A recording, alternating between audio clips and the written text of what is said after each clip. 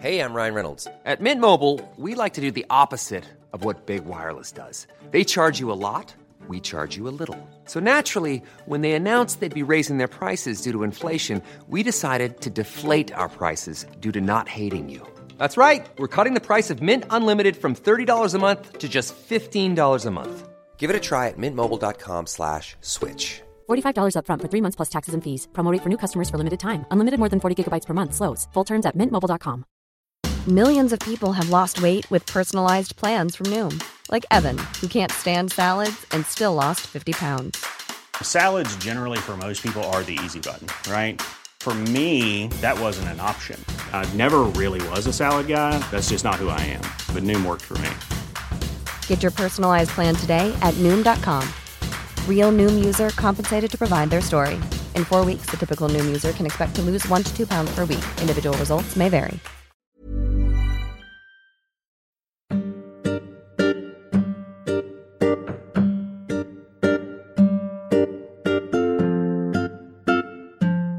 Welcome to the Progressive Britain podcast.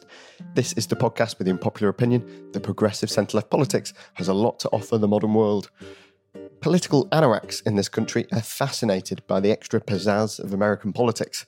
Last week saw the number of UK-based US experts skyrocket for the midterm elections. But who can you really trust on this stuff? And what was the real story in the results? I'm your host, Conor Pope, and I'll be discussing that with MP and Chair of Progress Alison McGovern and political consultant and former advisor to Tony Blair, Matthew Doyle.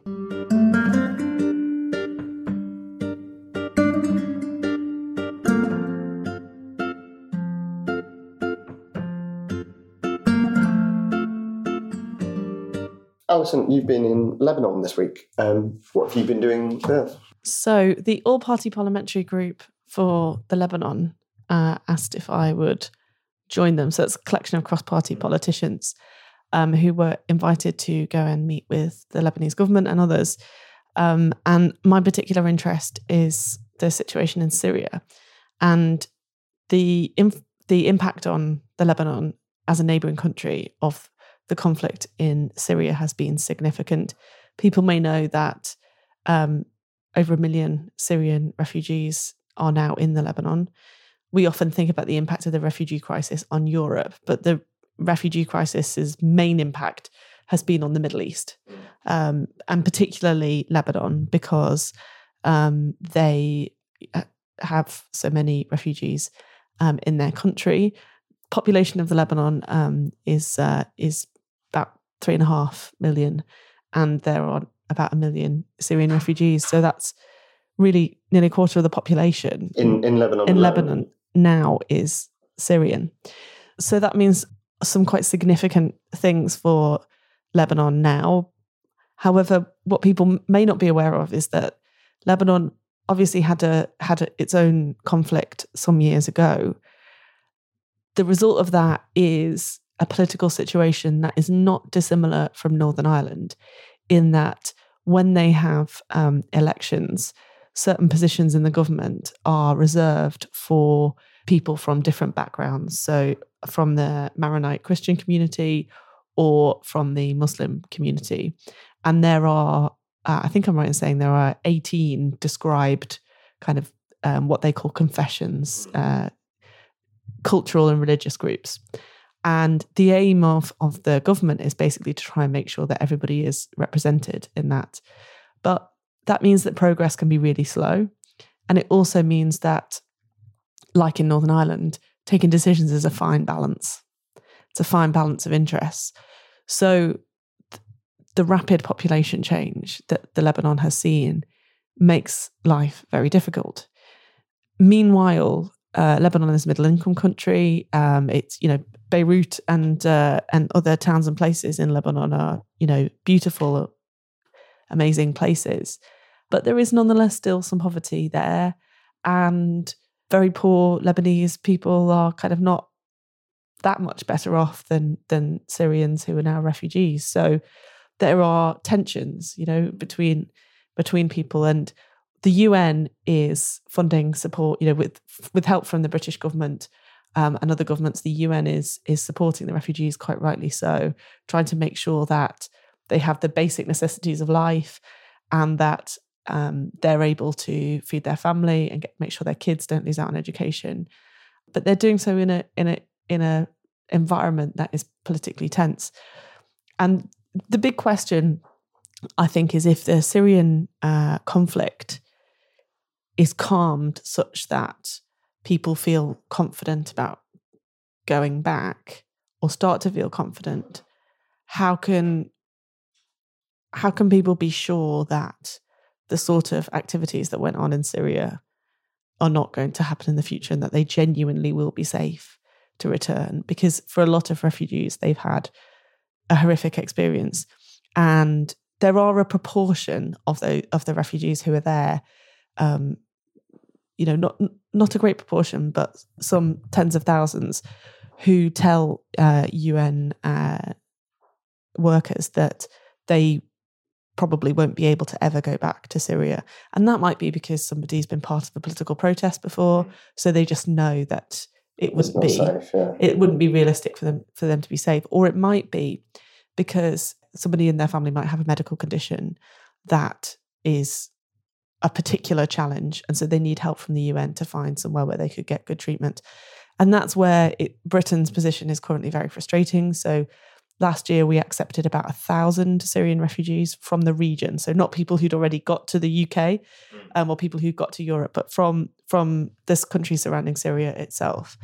And, it's not really enough. We can't ask the Lebanon to host 1 million people and ourselves only be able to accept 1,000 people who are vulnerable. We're not talking about people who might be economic migrants. We're talking about children, people who might have a complex medical condition for which they need, regular treatment, people who are really, for political reasons, vulnerable. So I have been putting fairly constant pressure on the government to help and take more refugees from the region. And I've basically come back from Lebanon thinking that's even more what they ought to be doing. So what kind of activism or campaigning things can people do if they want to help on this kind of issue?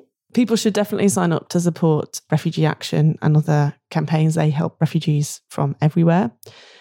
Syria Relief are an organisation that has a base in the northwest of England that people can also sign up to support. They help support refugees. And I would also recommend that people wrote to their Member of Parliament and asked them to ask a question about the number of refugees from Syria that the UK has accepted and whether we couldn't help a little bit more. Excellent. Alison, thanks for that. And next we'll be talking to Matthew Doyle about the US Hey, I'm Ryan Reynolds. At Mint Mobile, we like to do the opposite of what Big Wireless does. They charge you a lot, we charge you a little. So naturally, when they announced they'd be raising their prices due to inflation, we decided to deflate our prices due to not hating you. That's right. We're cutting the price of Mint Unlimited from $30 a month to just $15 a month. Give it a try at mintmobile.com/switch. $45 up front for 3 months plus taxes and fees. Promo rate for new customers for limited time. Unlimited more than 40 gigabytes per month. Slows full terms at mintmobile.com. I'm Sandra, and I'm just the professional your small business was looking for. But you didn't hire me because you didn't use LinkedIn Jobs. LinkedIn has professionals you can't find anywhere else, including those who aren't actively looking for a new job, but might be open to the perfect role, like me. In a given month, over 70% of LinkedIn users don't visit other leading job sites. So if you're not looking on LinkedIn, you'll miss out on great candidates like Sandra. Start hiring professionals like a professional. Post your free job on linkedin.com/people today. Burrow's furniture is built for the way you live. From ensuring easy assembly and disassembly to honoring highly requested new colors for their award-winning seating, they always have their customers in mind. Their modular seating is made out of durable materials to last and grow with you. And with Burrow, you always get fast, free shipping. Get up to 60% off during Burrow's Memorial Day sale at burrow.com/ACAST. That's burrow.com/ACAST. burrow.com/ACAST. Midterms. Last week was the midterm elections in the USA. Matthew, was it a good night for the Democrats? Well, it was a good night for the Democrats in the sense that they won back one part of government and that the government in the US is no longer a one-party state for the Republicans. But as ever, when you try and look at the results as a whole, there's something for everyone, really, in terms of being able to look at the results. And for Donald Trump, the main thing is that he's kept a grip of the Senate and all of the procedural advantages that coming from that. But for the Democrats, there are green shoots in terms of being able to see a way through to victory in 2020, not least with some of the governor's races they picked up. Is that partly because of just how many, all the different bits of the American system there are? Every election will be good for someone somewhere because it's so big. It's like our local elections, but on a much, much bigger scale. Because this is the story of our local elections all the time. It's like, well, some good, some bad news for everybody. Yeah, for every result in Bury, there's one in Peterborough that each side can claim or whatever to cancel out. No, there's a bit of that. But look, I mean, I think if you look at the results, then there were over 30 House seats that the Democrats flipped. And if you do the projection, which obviously is not scientific, well, it is scientific, but it's not necessarily accurate in terms of what will happen in 2020. If this had been a presidential election, then the Democrats would have won back the White House if you do the extrapolation from the House seats. And certainly the fact that they won the governor's races in those key battleground states that Hillary lost of Pennsylvania, Wisconsin, and Michigan means that there is, as I say, a route to 2020 that looks optimistic. I think what's interesting is some of the political discussion that's come out of where candidates did and didn't win and debating the political differences between those candidates. And certainly, if you look at the debate that's going on within the Democratic Party, as in terms of thinking about who they pick as their candidate for 2020, then the midterm elections were definitely better for the Joe Biden end of the candidate spectrum as opposed to the Bernie Sanders end of the political spectrum. A lot of the poster candidates for the progressive wing, as they call it over there, would have didn't succeed on the night, and it was much more of the sort of centre ground Democrats who did well on the night. And so the sort of the more kind of traditional Democrats rather than the kind of new and up and coming. Yeah, exactly. And that means that, so for example, one of the senators who had already built a bit of a profile through the Supreme Court hearings was Amy Klobuchar, and she's someone who's now definitely put herself in the top tier of candidates with the Senate result that she had this time around. But there's just loads of candidates, isn't there? There's loads and loads of potential candidates. So we're still really in that position where, you know, as you say, from Joe Biden onwards, there's still a score of potential candidates. Yeah, and the risk for the Democrats is that you end up in the situation where the Republicans were with the field of candidates they had last time, where if you've got more than a dozen candidates going into the primary races, then you only need someone to necessarily win 30% of the vote repeatedly to emerge as the candidate, which is, of course, is how Donald Trump managed to emerge. He wasn't winning those primaries with 50, 60% of the vote. He was just getting the 30% of the vote that he needed in a contested field. So it doesn't always because the opposition is so split between. Exactly. Yeah. And so therefore the question for Democrats is, does that matter? Does it matter if you have a large field of candidates going into the primaries? On one level, that is the whole point of the primaries, which is to act as the sort of interview process and to whittle the candidates down. But you can see how if you have a large field, that's where potentially if someone like Bernie Sanders did decide to run with that automatically higher name recognition, then the level of vote that he would need to emerge could mean that a large field would play to his advantage rather than when it was just a head-to-head race between him and Hillary. So ideally, you'd want to see what we would think of as more progressive candidates coming forward and basically working some of that stuff out before we get to the primaries. Yeah, and my personal view is I just think the Democrats need a generational change. Like, if it's a choice between Joe Biden and Bernie Sanders, then I think that's pretty depressing for kind of both factions, I would say, within the Democratic Party. And what we do want to see is some of the younger generation, or relative terms, younger generation coming through.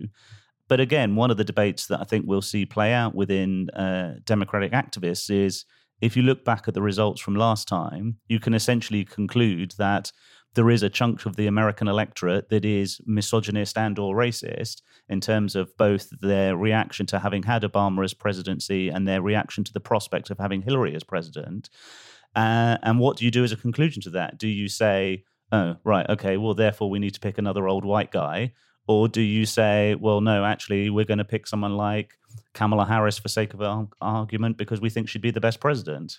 Yeah, well, I would say the latter, right? Well, sure, so would I. But that's I think one of the dynamics that's going to play out in terms of how we see the candidates emerging and who. Obama did win, right? Absolutely. And I think the question is, as we always say in these situations, is that ultimately, I think one of the things again that Tuesday's midterm elections tell us is that what hopefully the Democrats won't do is just get caught in that who can be the most anti-Trump debate, but actually recognizing where this will be won, and that is by coming up with a bigger and better argument. Because at the end of the day, within the American electoral system, you have got to, as we know from the result last time, win state by state, not just nationally. And so therefore, what is your argument that is going to persuade someone who voted for Trump in Ohio last time to vote a different way this time?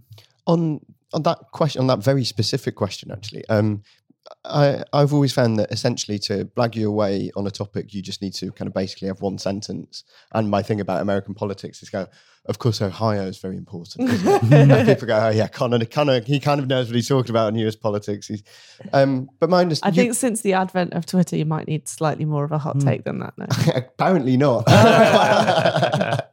But you were saying earlier that the projection says that the Democrats could win in 2020 on the results from last week. But my understanding was that in Florida and Ohio, which are two quite important swing states, they hadn't done quite well. And Ohio is, as we all know, incredibly important. So does this mean it says here. Does this mean that these states, these swing states, are are changing and some of the traditional ones aren't as important? No, I think they obviously are part of the maths that you need to get to that 270 votes within the Electoral College. Florida is interesting because as we speak, we now don't know what the results are going to be in Florida because they've both gone to mandatory recounts because it turns out the elections are so close there. And this is one of the interesting things about US elections, how they often declare the results before they've even bothered to count all the votes because they just think, oh, well, we've got enough of the votes counted, so therefore it's not going to change. But in Florida, because of the mandatory recount law they have there, then we've still got a few more days to wait to see what the results are going to be there. And certainly, if a Democrat can't win statewide in Florida and Ohio, then that does make the map harder for winning in 2020. But in and of themselves, I don't think you can say because the Democrats didn't do well this time around, it therefore means they've got a problem in 2020. And you also saw in Ohio, Sherrod Brown win for the Senate there, which was an interesting example of where a moderate Democrat did win. Is there any prospect, and I'm really spitballing here, but any prospect at all of at some point them just going, we probably don't need the college system anymore. We could just count all the votes and see who gets the most. Like that seems like a sensible way of running a presidential election, as far as I'm concerned. But no, because the problem is that the advantages if you advocate for that system is that the influence, some would say disproportionate influence, it gives to the smaller states. If you do have a presidential election that just becomes about turnout, then you'll see the dynamic of a campaign change. Now, my personal view is that, yes, I think that would be a far more logical result than system than having the Electoral College. And you've seen the Democrats be the losers of this, both with Al Gore and with Hillary Clinton, where they've won the popular vote and lost in the Electoral College. But ultimately, because it requires an amendment to the Constitution, and those smaller states would have to pass an amendment to the Constitution, to use a cliche, turkeys aren't going to vote for Christmas. So the smaller states aren't going to vote to take away their own influence. Why do you think that people are kind of more so interested in American politics when, Westminster politics, the way it is at the moment? Westminster politics is great, isn't it? I mean, it's just like really inspiring and it's a delight to be a part of. Yeah, and I do have this regular debate with my American friends at the moment, like which was the biggest screw up of 2016? Was it Brexit or Trump? And you can argue the legacy of both through that. Do they follow British politics in the way that people here follow American politics? I don't think people stay up for the local election results in the US in quite the same way. There's people in New York go, yeah, I'll come to bed in a minute. I'm just waiting for the Derbyshire results. Exactly. When I used to do those 4-day election live blogs for Labour List, I'm outraged that people in Ohio aren't going, but when will Tower Hamlets come through? Exactly. Surely you must have seen a spike in your US traffic at that time. No, look, I mean, it's an important point, and it is one where I'm very conscious of it. I would call myself a self-confessed sort of geek when it comes to American politics, but I'm also well aware of the sort of limitations of trying to do the read across. I think the interest comes twofold. One, just because of the size and the scale of the United States when it comes to its elections, and there are certain things that, although they're entertaining in American politics, I would never want us to replicate here, not least, for example, the influence of TV advertising and what that means in terms of the amount of fundraising that American candidates want to do. But I think the connection with American politics is also just one in terms of, I think, more about the arguments than it is about the way in which you actually conduct an election. And there was that moment in 1992 when Labour lost the 1992 general election, and there were all these opinion articles being written about how Labour could never win again after its fourth election defeat and so on. And then Labour lose. Yeah, and then it was and then in the November of that year, you had Bill Clinton win in 1992, and that was seen as the start of a revival for the centre-left that obviously led to Tony Blair's election, but also Gerhard Schröder's election in Germany and so on. So I think there is a bit where we all follow the cycles of this more than we do really. We should follow the individual detail and obsessing about what's happening in the 6th Kentucky district or something like that. Exactly. I mean, when Macron was elected, there was a similar sort of thing, wasn't there? Like, could Macron happen in Britain? Yeah. And it's actually like a pretty straightforward conversation. It goes like this. No, because we have a different political system. Exactly. But people can't resist but want to see this as a kind of, that people can't resist but want to see the similarities, whereas actually there are a lot of differences. Yeah, and also TV plays a factor in this, obviously, as well, with the culture of, we all want to believe that our politics can be run like the West Wing at the end of the day, but in this country you end up with the thick of it or Yes Minister as the TV versions of our politics. And so there is still, I think, for some, maybe that idea of America as this shining city on a hill. Shining city on. Thank you. That's the phrase I was struggling for. That could be followed. But I would also make the point, and I would encourage to others to do the same, that the last 2 times I've been abroad for elections has actually been to Ireland rather than to the States, and there are plenty of other examples that we can learn from closer to home. I certainly wouldn't suggest that. That there's large parts of the American political culture that we would want to bring over here. Yeah, there's been precious little discussion actually about what's gone on in Spain. Even though some of the problems that they're facing, a region that wants to leave, they've got similar kind of like cultural issues that we have, and the socialists have just won. But we don't seem to be talking about it very much. Right, and I guess there are reasons of language and so on for that, but it is also just partly laziness as well. I think that there are, if you look at our news across a whole range of things, why is it that some parts of the world get a disproportionate amount of coverage to other, and there is still this magnetic pull for good or bad that the United States seems to have, whereas actually, for a whole number of reasons, it probably would have been better for us to be paying attention to debate on the continent much more. Indeed. I'm afraid we have run out of time with that, but Matthew Doyle, thank you very much. Thank you. Every week we ask a political pub quiz question, which is then answered on Friday's extra show. This week my question is, how many US presidents do we know to have been left-handed? Do let us know if you think you know the answer by emailing office@progressonline.org.uk, and you might just win a Progress mug. That's all we've got time for this week. Please do give us a rating and leave a comment on iTunes, and subscribe via iTunes, Spotify, or wherever it is you get your podcasts. And thanks very much for listening.